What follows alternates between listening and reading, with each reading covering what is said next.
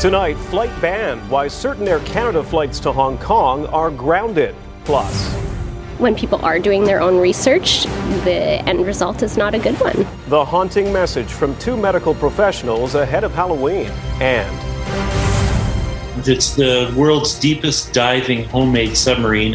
Hobby under pressure, a BC man taking his building skills to extreme depths.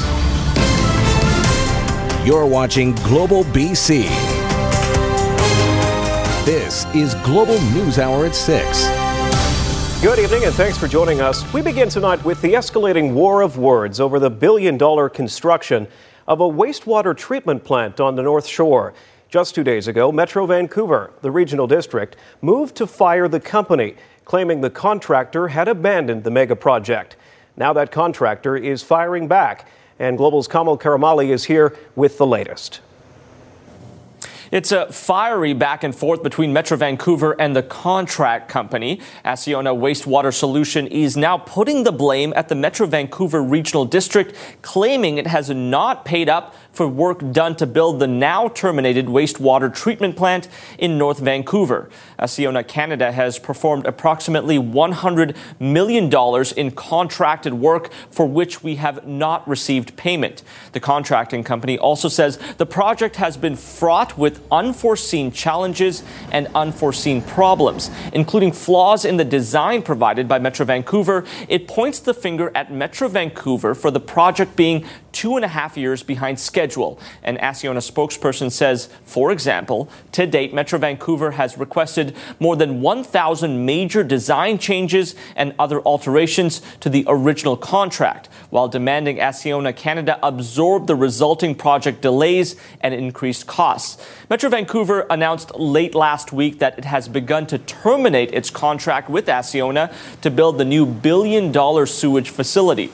The plant initially had a 2020 completion date, but work was halted last month. Metro Vancouver is now biting back, saying Acciona consistently failed to meet its obligations, and when it comes to the money the contractor company says it's owed, at this point, Acciona Wastewater Solutions LP has not earned any additional payment. Acciona says it's still working on the project, even though Metro Vancouver has said it's terminating its contract for the wastewater treatment plant. And a source tells Global News the two sides are set to meet later this week. Kamal, thank you. The government of Hong Kong has suspended Air Canada flights from Vancouver for 2 weeks. The move comes in response to a COVID-19 infected passenger arriving in the region. The Hong Kong Department of Health reported the passenger tested positive on Wednesday after an Air Canada flight from YVR. A second passenger on the same flight failed to comply with COVID containment measures. 4 Air Canada flights are cancelled between the two cities until October 29th.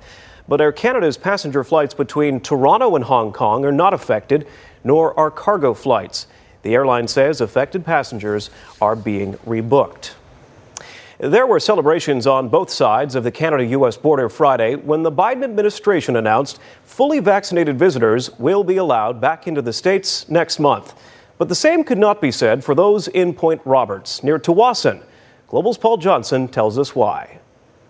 No celebration yet for Point Roberts. With the world's longest undefended border poised to start creeping back to normal, the tiny American peninsula will still have to hold its breath. Point Roberts is, and the government admits, totally unique. In the last year of normal numbers, half of the visitors to Point Roberts spent a day or less there. So come November 9th, when Americans will welcome vaccinated Canadians, Ottawa's requirement of a recent negative PCR test will make many trips impractical. A test in Point Roberts costs $200, and they're only available 2 days a week. It's way overkill. I mean, we're the last ones that want COVID. We got the best record. I am very, very glad I am not the Minister of Health. UBC professor Tom Koch is a specialist in the geography of pandemics and the author of Cartographies of Disease. While he's hopeful we're at a turning point in the pandemic, he says public health officials will have to weigh the low vaccination rate in many parts of the U.S. against the economic and humanitarian reasons to lift the test requirement. My own guess is that it will probably be at least another month before the federal health officials are sufficiently secure that they may be able to lift the PCR test for returnees. But even just another month is hard for people in Point Roberts to hear. Of the small handful of American exclaves bordering Canada, Point Roberts has been hit the hardest. It took a state rescue package to keep its only grocery store open this summer. And just this week, a nightclub known to many Canadians, Kiniski's Reef, announced its closing for the winter for the first time in decades. Chamber of Commerce President Brian Calder has been chronicling their troubles for a year and a half now and has no reason to change his tune. Well, it was bad and we thought we were at bottom. Now it's worse. We found a new bottom. Paul Johnson, Global News. Fraser Health has declared a COVID-19 outbreak at Heritage Village Long-Term Care in Chilliwack. One resident and one staff member have tested positive. Fraser Health is currently working to identify other potential exposures. Most visits have been temporarily restricted. As a precaution, staff and residents undergo screening twice a day. And an outbreak has just been declared at Queen's Park Care Centre in New Westminster after 2 residents tested positive there. Residents are all said to be self-isolating in the long-term care facility, and enhanced control measures have been put in place. It may only be 2 weeks away, but once again, the pandemic is front of mind for families wanting to enjoy Halloween, especially those with young children.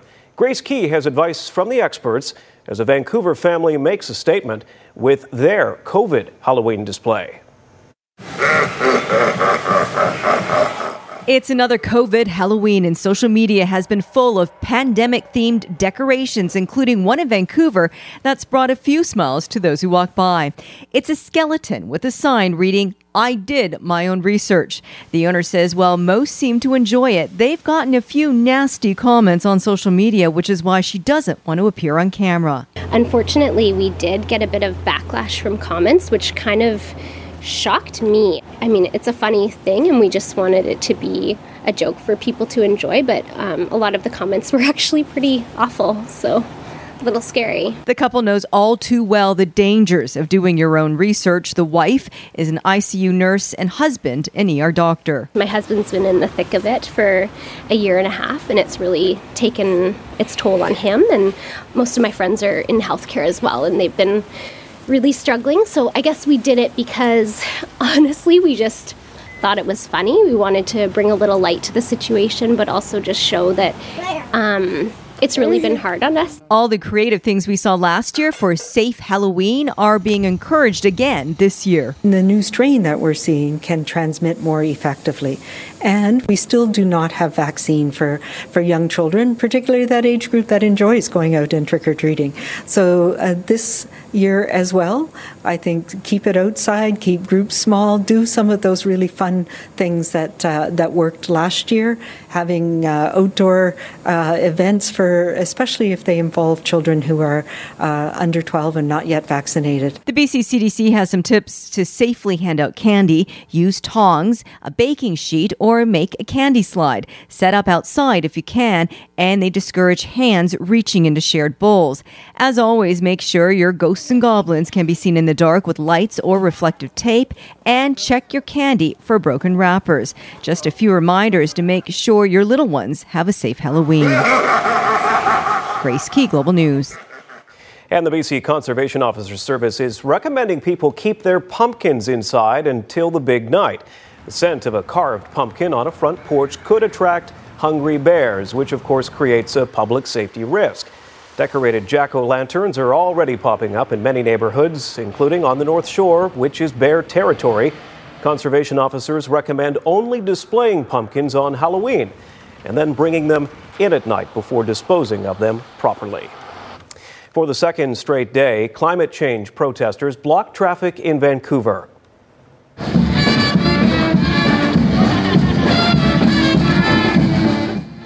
Members of Extinction Rebellion marched to the intersection of Broadway and Commercial and blocked traffic as they called on federal and provincial governments to cancel their support for fossil fuel projects. The intersection has reopened and 6 people were arrested after refusing to leave. On Saturday, protesters also blocked Burrard in Georgia. 4 people were arrested there. It is all part of daily protests leading up to the climate change conference in Scotland next month. Abbotsford police are investigating after a number of suspicious people were believed to have been carrying guns. According to police, the group was seen walking in possibly armed with guns in the area of Kipling Street and King Road early Saturday morning. Now, a similar sighting was spotted Thursday, but only reported to police this weekend. Police say they will remain in that area to canvass for information and to ensure public safety. A 35-year-old man has gone missing near Clearwater, and police need help to find him. Daniel Ritchie was last seen on Wednesday. He had rented a Ford pickup on October 8th after his regular car was put in for repairs in Kamloops. His rental car has now been found abandoned 14 kilometers up a Forest Service road in East Blackpool.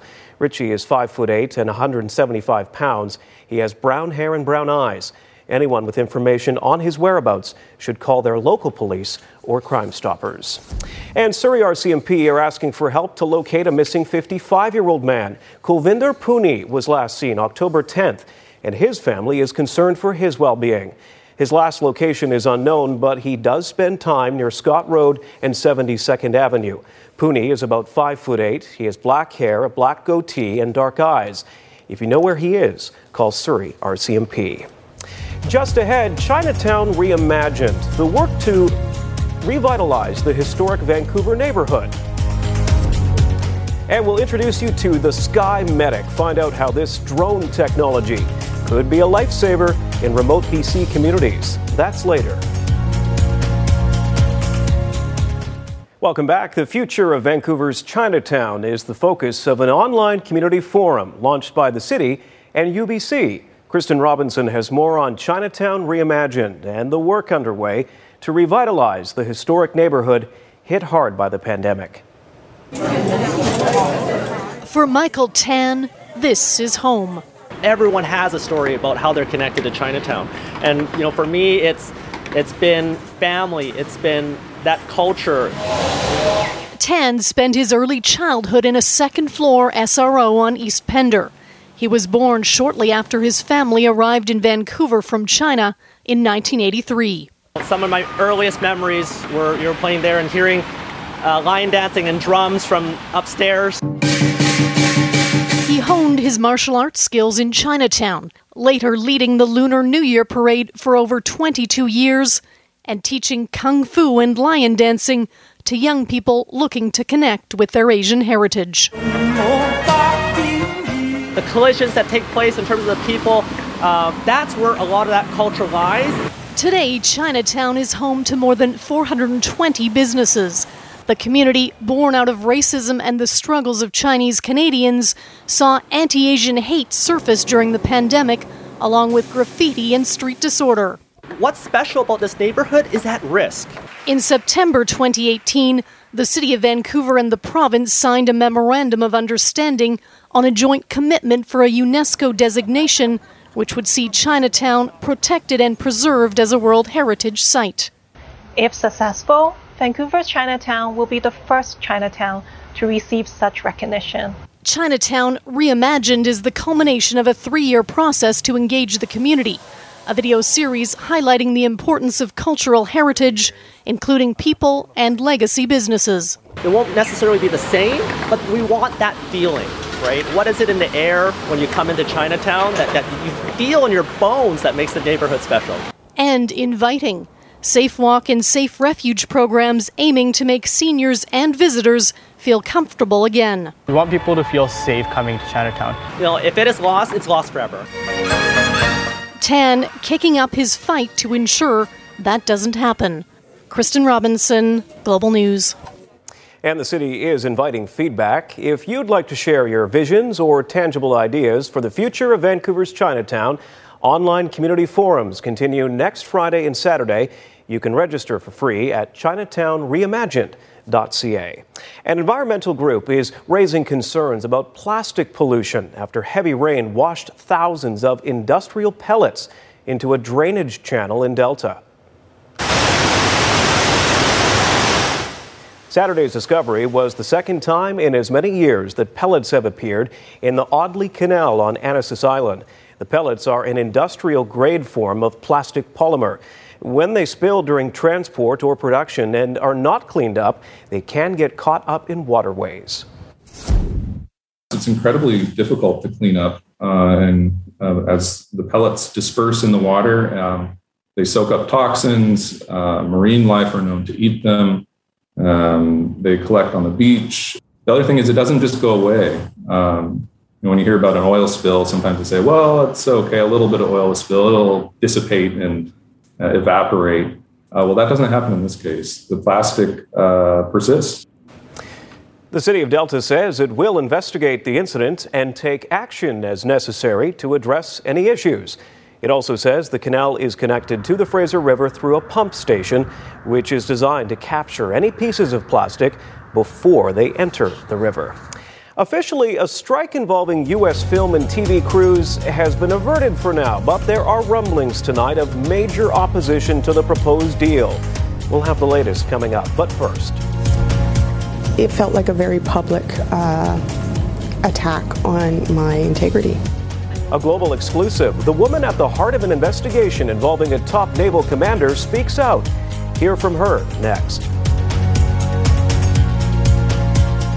The woman at the heart of an investigation involving a top naval commander is speaking out about a letter he sent to top officers. In it, Admiral Art McDonald makes the claim he's been cleared and should get his job back. Now, he was under investigation for allegedly assaulting Navy Lieutenant Heather McDonald during an alcohol-fueled party on HMCS Montreal while it was docked in Greenland on an international exercise back in 2010. Admiral Art McDonald was the task force commander at the time. Our Mercedes Stevenson sat down with Navy Lieutenant Heather McDonald, who came forward with the allegation and has this exclusive report. It felt like a very public attack on my integrity. And I was disappointed, to say the least. Navy Lieutenant Heather McDonald says she was shocked to see a letter from Canada's top admiral sent to military brass publicly denying any sexual misconduct and claiming military police had exonerated him after an investigation into whether he sexually assaulted her on a Canadian warship. I was debriefed by CFNIS, and at no point did they say that my statement was unsubstantiated completely or that he had been exonerated. Heather McDonald says she knows there are witnesses who spoke to military police and corroborated her allegation against the admiral. There were several witnesses who did corroborate my story. At least one was the duty officer. So he was sober and he did corroborate my story. An important fact on a night when many allegedly said they were too drunk to remember. One or two collaborations were not quite enough to compare to the many. I don't remember. It was 10 years ago. I'd been drinking. I didn't see it clearly. Global News spoke to an eyewitness who was on board the ship that night, a naval officer who says he clearly remembers what happened and that Heather McDonald is telling the truth. That officer told Global News he gave a statement to military police corroborating the allegations. Admiral McDonald is alleged to have shoved the face of the ship's captain into Heather McDonald's partially exposed breasts after she lost a button off her shirt. Military police said the investigation did not produce evidence to support the laying of charges. Did not surprise me in the least that they are unable to charge or prosecute the most senior officer in the Canadian Armed Forces. Despite that, she says the story was well known and there are others who were aware of what happened. I know of at least one person who had been using it as a story to illustrate the generational gap of what is ethical and moral. While McDonald feels military police conducted a professional investigation, she thinks had the case gone to civilian prosecutors, it would have been a different story. I certainly think that the difference between the military prosecutors and civilian prosecutors would have changed the outcome of the case, yes. And now she's left to carry on with her career in the military, as the Admiral fights to once again be Canada's top commander. For me, it was very jarring for me and for him it was a footnote, like it is very possible that he doesn't clearly remember that night. But MacDonald has not heard from the Admiral, nor has he apologized. I would like Admiral MacDonald to look into what reconciliation means, and maybe if after going through that process he felt the need to apologize, I would welcome it.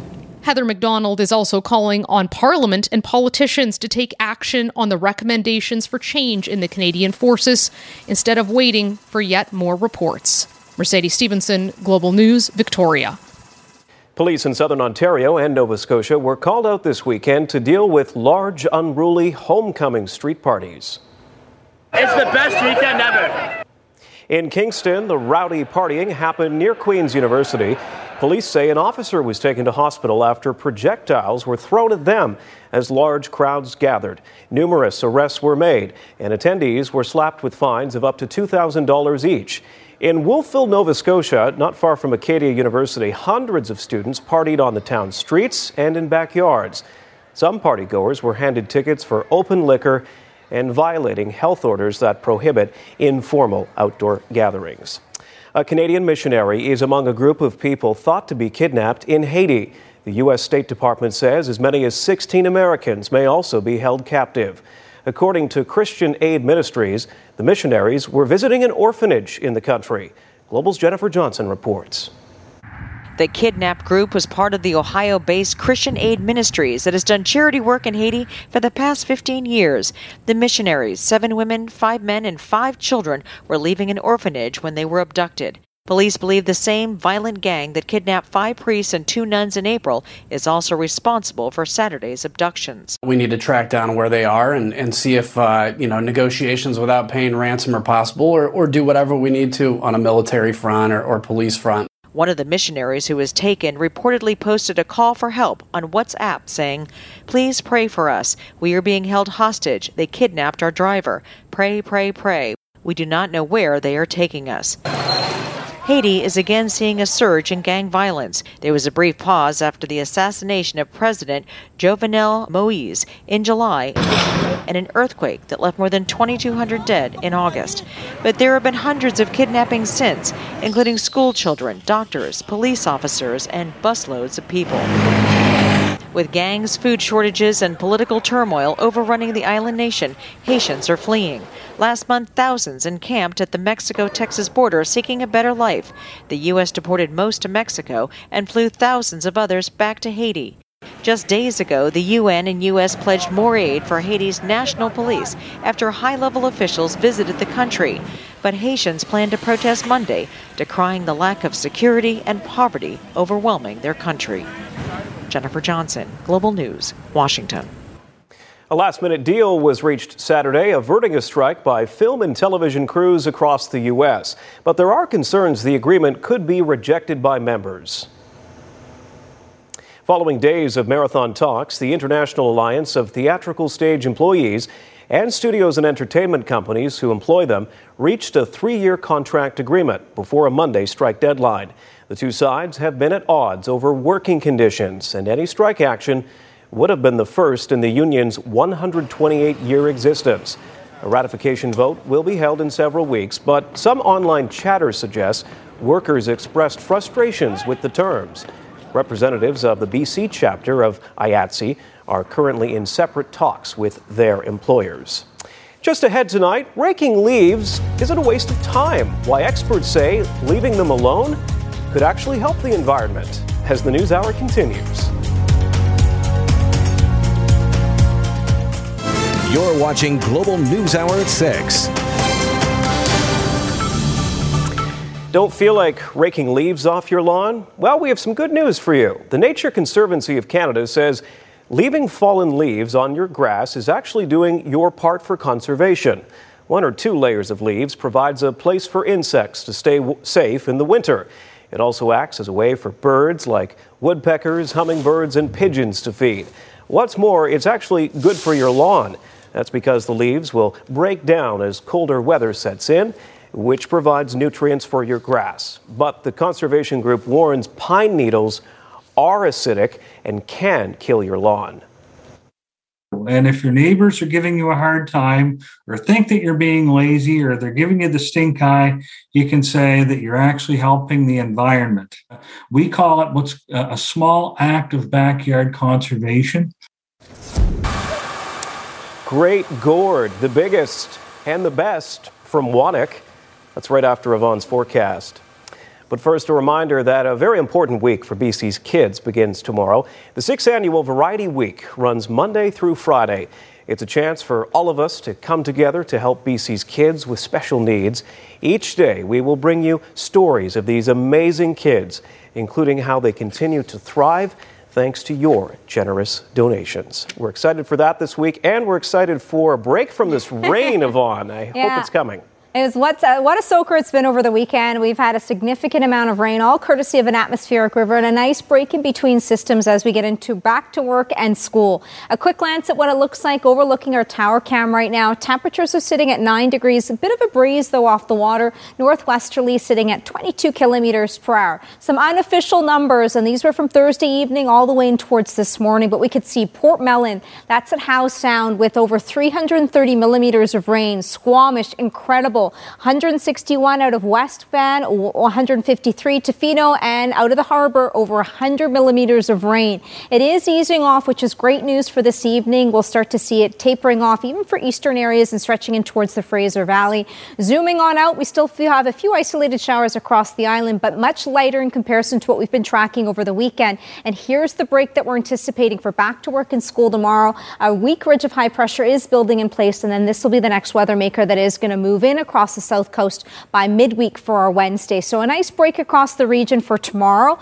We will look ahead, though, towards our Tuesday night. That's we'll start to see some precipitation moving in along the north coast. Now, overnight tonight, heads up, though, we do have some fog developing, and that'll be towards our morning hours on Monday. Overcast, fog, and then dissipating. Some breaks towards the afternoon underneath the mix of sun and cloud, and temperatures climbing up to 11 degrees. Mainly cloudy along the northern half of the province, but a dry day in store. It's really by Tuesday evening that a chance for some showers will start to develop across the region.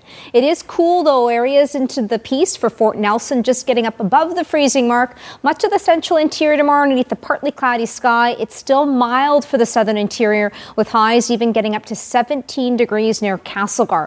Along the south coast, we've got cloud cover, some fog for the morning hours. It'll dissipate. Eastern areas and stretching into the Fraser Valley, and Hope included within that. We'll still hang on to some cloud cover and a few isolated showers in the early morning hours. Now, our 5-day forecast looks pretty pleasant. Once we get past the morning hours, we've got some sunshine in the mix. Tuesday looks to be one of the nicest days out of the bunch. Get out and enjoy that. Temperatures even up to 14 degrees. The next weather maker looks to be on our Wednesday onwards. A bit unsettled, but a great start to the work week so far. Jordan? Tuesday looks just perfect. Thanks, Yvonne. Wannock Lake, east of Maple Ridge, was the place to be for pumpkin enthusiasts competing in the Wannock Giant Pumpkin Contest. It's the third year for this event. There were prizes handed out for heaviest pumpkin, smallest pumpkin, crowd favorite, and even survivor pumpkins. The heaviest gourd this year, 477 pounds. The objective is it's a community building event. That's the objective. But the competitive component is whoever grows the biggest pumpkin. And it's become quite a survival event because out in Wannock we have lots of bears and we have chickens and goats and things that eat pumpkins. Now, the second heaviest pumpkin was 268 pounds, so it really was no contest there. The smallest was so small it didn't even register on the scale.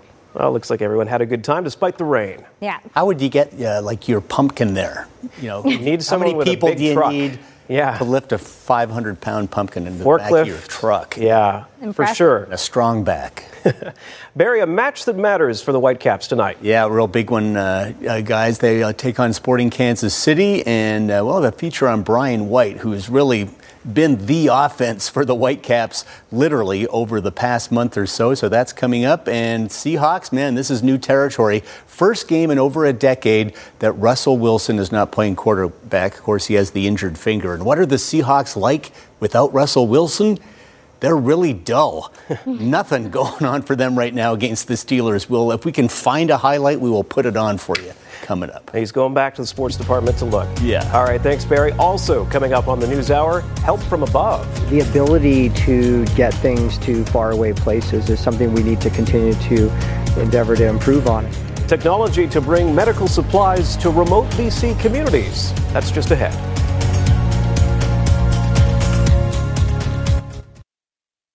Medical help and supplies to remote communities is a constant challenge. People are often required to travel long distances to get the care they need. Now, a $750,000 project in north central BC aims to fix that. Ollie Herrera of CKPG News has the story. Meet SkyMedic,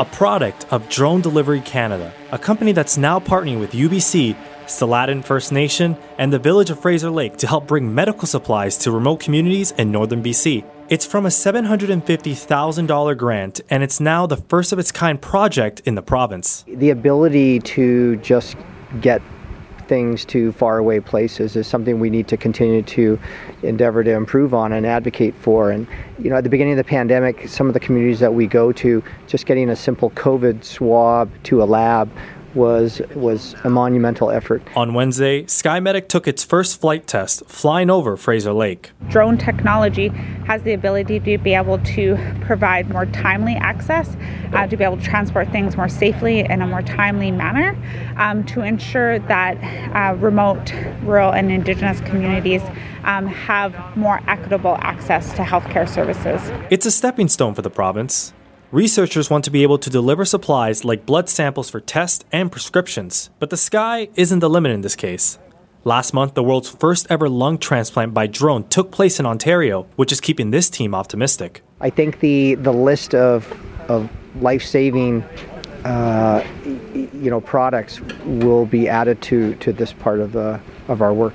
And the village's mayor believes that SkyMedic is exactly what Fraser Lake needs. Whether it's a clinic or the medicine center here in Fraser Lake, for instance, if they're out of a particular medicine, those types of things, those types of services obviously are really impactful. Those will help out our elders and our seniors that really need those services.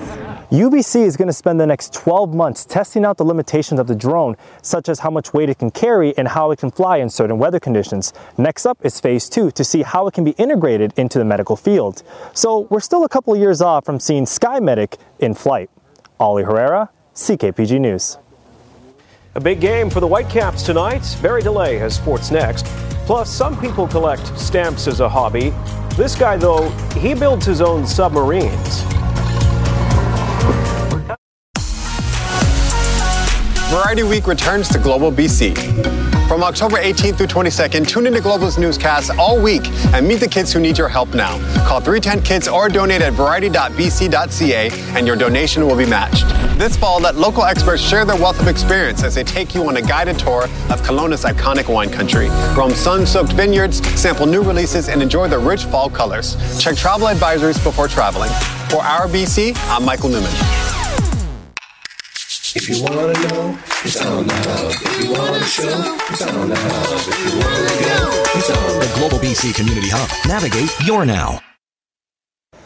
It's soccer night in Vancouver, and Barry's here with sports. I would guess that roof is going to be closed tonight. Looking like it, eh? Hopefully for the fans' sake it is. Yeah, thanks, Jordan. The Whitecaps have a crucial game tonight at BC Place against Sporting Kansas City.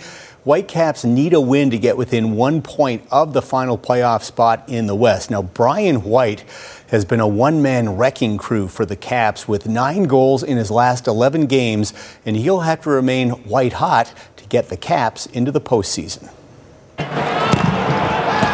Almost the same spot. White is there! One tonight for Brian White. If it seems like Brian White is scoring every Whitecaps goal these days, it's because it's true. The Whitecaps have scored 6 goals in their last 6 matches, and Brian White has scored all of them. To the middle, and Brian White! Obviously, you like to keep your feet on the ground and not get carried away because, slumps can happen at any moment. But, I'm confident in scoring goals, and I feel good on the field, connecting with the other guys. So just hoping to build off every game, keep scoring goals, and helping the team win. Not coincidentally, White's hot streak pretty much started when Ryan Gauld joined the team. Gauld has assists on 3 of White's goals and has been in the middle of a few more. It has been a lethal combination so far.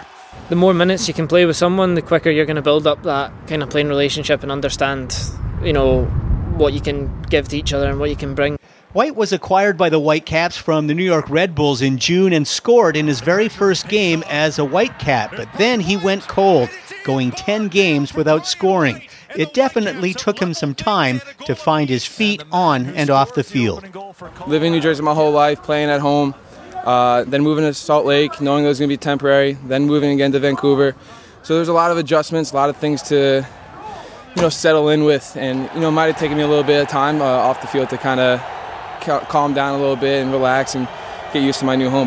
And it also helped to have a fellow New Jerseyite on the team, Jake Nerwinski. We're very similar, just 2 New Jersey guys. We have the same kind of likes and stuff like that. But he's really good for the locker room. He's well liked by I think everybody. So he's a really good guy to bring in. With Lucas Cavallini having another underwhelming season, White has been a game saver for the Caps, and he'll have to keep that hot streak going over the final 6 games to give the Caps a fighting chance to make the playoffs.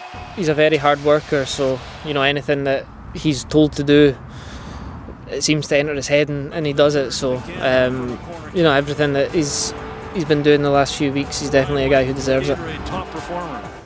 Well, just 4 weeks ago, the Lions were 4-2 and had 3 straight home games coming up. They had designs on making a push for first place in the West, but instead, it's gone the other way. They were hammered 39-10 last night by the Stampeders at BC Place. Their 3rd straight home loss. They've been outscored 69-19 in their last 2 home games. I don't know. There just was an energy missing. And I'm surprised because we had a really good week of practice and the guys were into it and all that stuff. And we're just going to have to find ways to improve and compete better in games. If I'd have been on, we probably would have had a much different outcome. But I got to get it figured out. There's no doubt.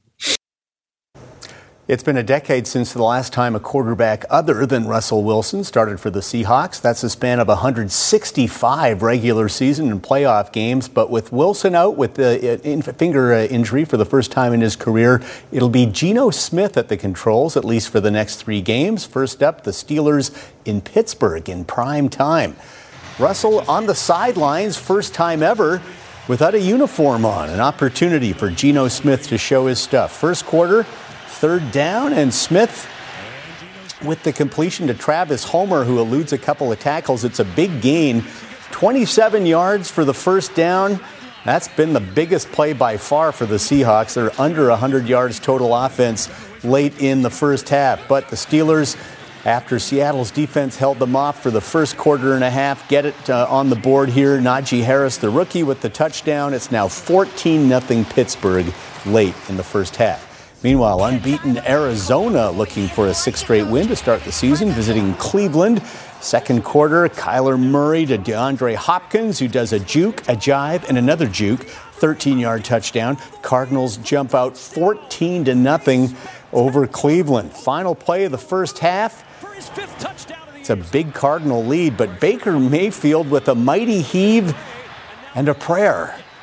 And it's answered, if you can believe it. Donovan Peoples-Jones, 57-yard touchdown, and the Browns have some hope now, down just 9 at 23-14. But in the third quarter, Mayfield goes down hard on his throwing shoulder, which was sore to begin with. That hurt, fumbled there as well. He did return to the game, but the Cards take it back the other way. Murray to a wide-open DeAndre Hopkins, and the Cardinals a perfect 6-0 after beating up the Browns 37-14. Meanwhile, also NFC West power LA Rams on the road in New York to play the Giants. Rams exploded for 4 second-quarter touchdowns. This one, a 25-yarder from Matthew Stafford to Darrell Henderson Jr., 28-3 at the half, and the beatdown continued in the second half. Stafford to Cooper Kupp for his second touchdown of the game.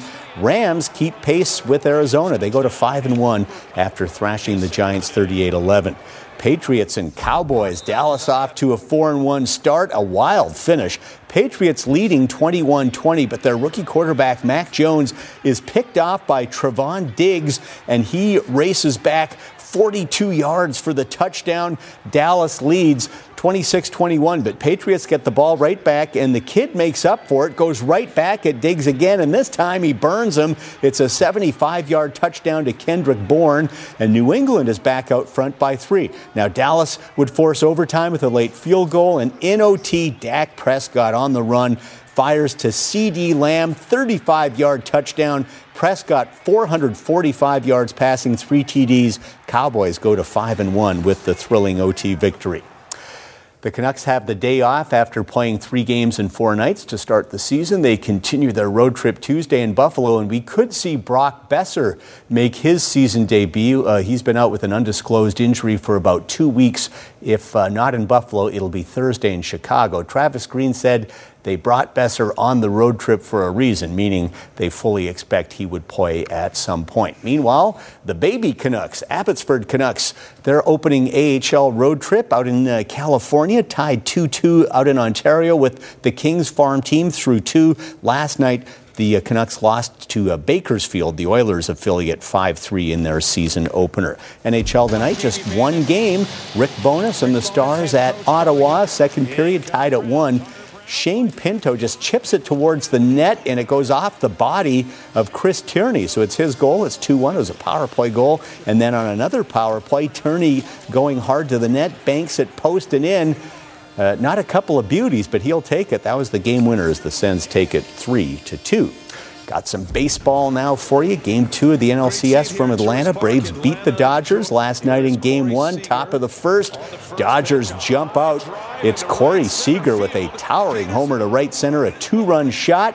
But Atlanta has come back to tie it 2-2 now in the 5th. And we'll finish off with some golf. PGA Tour final round of the CJ Cup from Vegas. Rory McIlroy in the final group trailed Ricky Fowler by 2 at the start of the day, but Rory with an eagle at the par 5 14th from off the green gets it to 25 under and a 3-shot lead. Colin Morikawa playing ahead at the par 5 18th after an incredible approach makes the eagle putt to get to within 1 at 24 under, 10 under 62 for Morikawa. But McIlroy played it safe at 18 and taps in for the win. It's his 20th career PGA Tour win as he takes the CJ Cup. Mackenzie Hughes, the only Canadian in the field, was tied for 25th.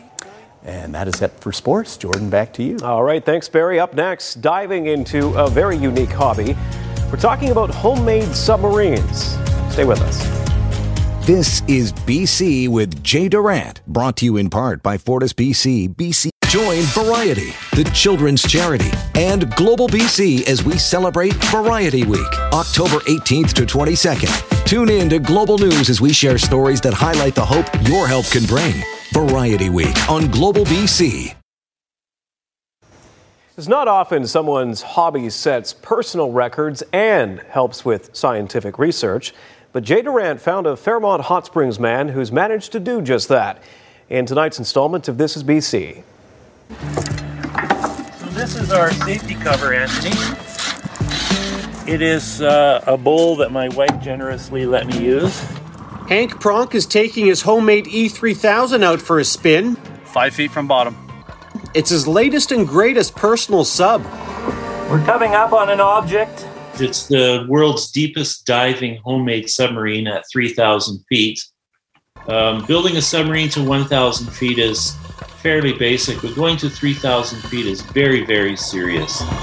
It has been pressure tested by professionals, but his personal best is 335 feet in local lakes. This right here is an altimeter. So for the most part, this unique hobby is fairly safe. I think my wife would like it if I collected stamps. Fortunately, there have never been any close calls, and he does go out a lot, at least once a week for 2 to 3 hours down into his huge personal aquarium. When I'm alone, sometimes I just take the sub out by myself. I cruise out into the lake and I dive. I'll just sit and watch the fish and eat my lunch. I don't just go out there and do another one. Hank moves homes for a living. All of his engineering skills for this he learned online. So here's the basic motor and tube. Like looking up how to fix a leaky faucet, Google can show you how to build a personal sub. You will never miss a dive with the oil-compensated motor. Most of it came from the internet and a group called psubs.org. Interactions at the dock are always memorable. It can cause quite a stir when someone rolls up with a submarine. Half the people say you couldn't pay me to get in that thing, and the other half of the people would like to go for a ride. He has to decline. It's a liability issue, although Hank has donated time in his subs for scientific research. A tiny bit. And he sold one to a private buyer for $75,000. But the E3000 is the last one he'll ever make. Maybe. Well, I say that, and I intend that, but chances are I'll get bored. There's just no way of knowing. And we're starting to rise now. Jay Durant, Global News. If you know someone who has a great story to tell or something unique to BC that people need to know about, email your ideas to thisisbc@globalnews.ca. Now let's find out if a submarine is necessary for tomorrow's commute. I can tell you it is. Yeah, we needed it over the weekend, but luckily for the start of the work week, it is drying out. We just have some fog, cloud cover in the morning, and then really one of the nicest days will be on Tuesday before the next round of rain on Wednesday. All right, we'll take it. Thanks, Yvonne, and thank you for watching tonight's News Hour. We're back at 11. Until then, good night.